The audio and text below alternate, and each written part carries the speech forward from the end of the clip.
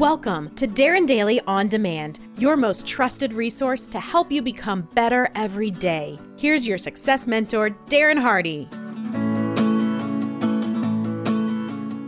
In the United States, today is Veterans Day.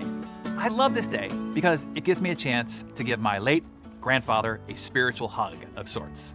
My grandfather was a fighter pilot during World War II. He flew the Split-tailed Devil, the P-38, in over 100 missions during the Pacific Theater. My grandfather never talked about the war, and if you ever saw him on the street, you'd never know that he was such a brave badass when this country needed him the most. Reminds me of a story that I read recently about Ben Overstreet. In 1949, Ben was starting his senior year of high school. He wanted to play football. Problem was he never played before, and a bigger problem was that he was 5'5" and 105 pounds soaking wet. Oh, and he was slow. Still, Ben made the team, but not as a player, as the water boy, or as the coach titled it, the equipment manager. And Ben played full out. He cheered the other boys enthusiastically. He made sure that they were always well hydrated. After graduating high school, Ben attended the University of Florida for a year. Only a year because he ran out of money, being the son of an auto mechanic and all. The Air Force, though, was offering $75 a month, food and shelter, so Ben signed up for that. And as a boy, Ben had dreamed of piloting airplanes, but the Air Force made him a clerk typist in Texas instead. But he remained enthusiastic, and in 1953 he qualified for flight training, and he came out a second lieutenant. He had been scheduled for duty in Korea, but the war there ended and the demand for pilots dropped. He continued his training, though, and he kept his enthusiasm, and he became a major. 10 years later, in 1965, Ben was in combat and bombing missions from Guam to Vietnam. By November 1966, he had completed 75 missions without incident. But then during one of his missions, he found himself observing a tense attempted rescue. An American F-4 fighter pilot had been forced to eject, his parachute had snagged on trees, and his co-pilot had disappeared into the jungle. Enemy troops were firing on the American helicopters as crews lowered lines to try to rescue the pilot that was stuck in the trees.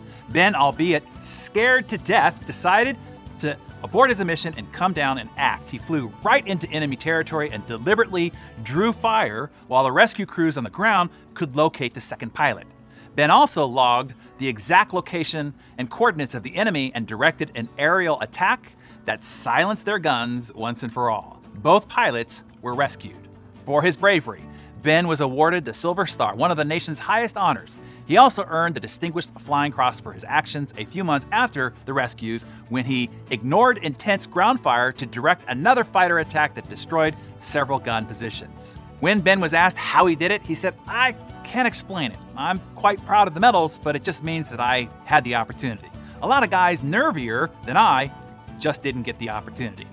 He returned to battle over Vietnam 4 more times through 1970, including as a B-52 pilot. He retired in 1971 and spent 23 years training pilots for American Airlines in the Dallas area. He said, "Now I do yard work and I walk the dog." Ben still lives in Florida, and if you bump into him at the grocery store, you might be apt to say or think to yourself, "Hey, watch what you're doing, old man."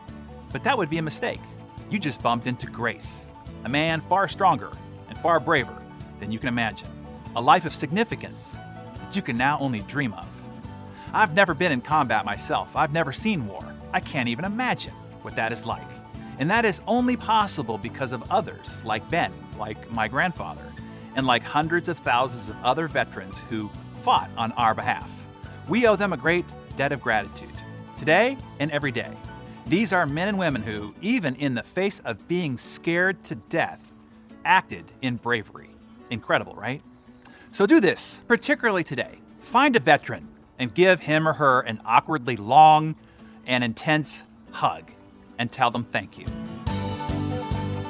Hey, producer Mariana here. I hope you heard the big news yesterday. We are finally opening the doors to you for the 2022 class of Hero's Journey. This is the group Darren, our entire A-team, and the best of our global community will be spending the most time with throughout the new year ahead. And we want you with us. If you only invest in one thing for your personal growth for all of next year, I highly recommend that this is it. If you missed the opportunity to join us before, now is your chance again. Please don't miss it. We do have to limit the number of travelers we can take with us each year. So answer your call to adventure and register yourself now. Just go to heroesjourney.com. I can't wait to take this epic adventure alongside you.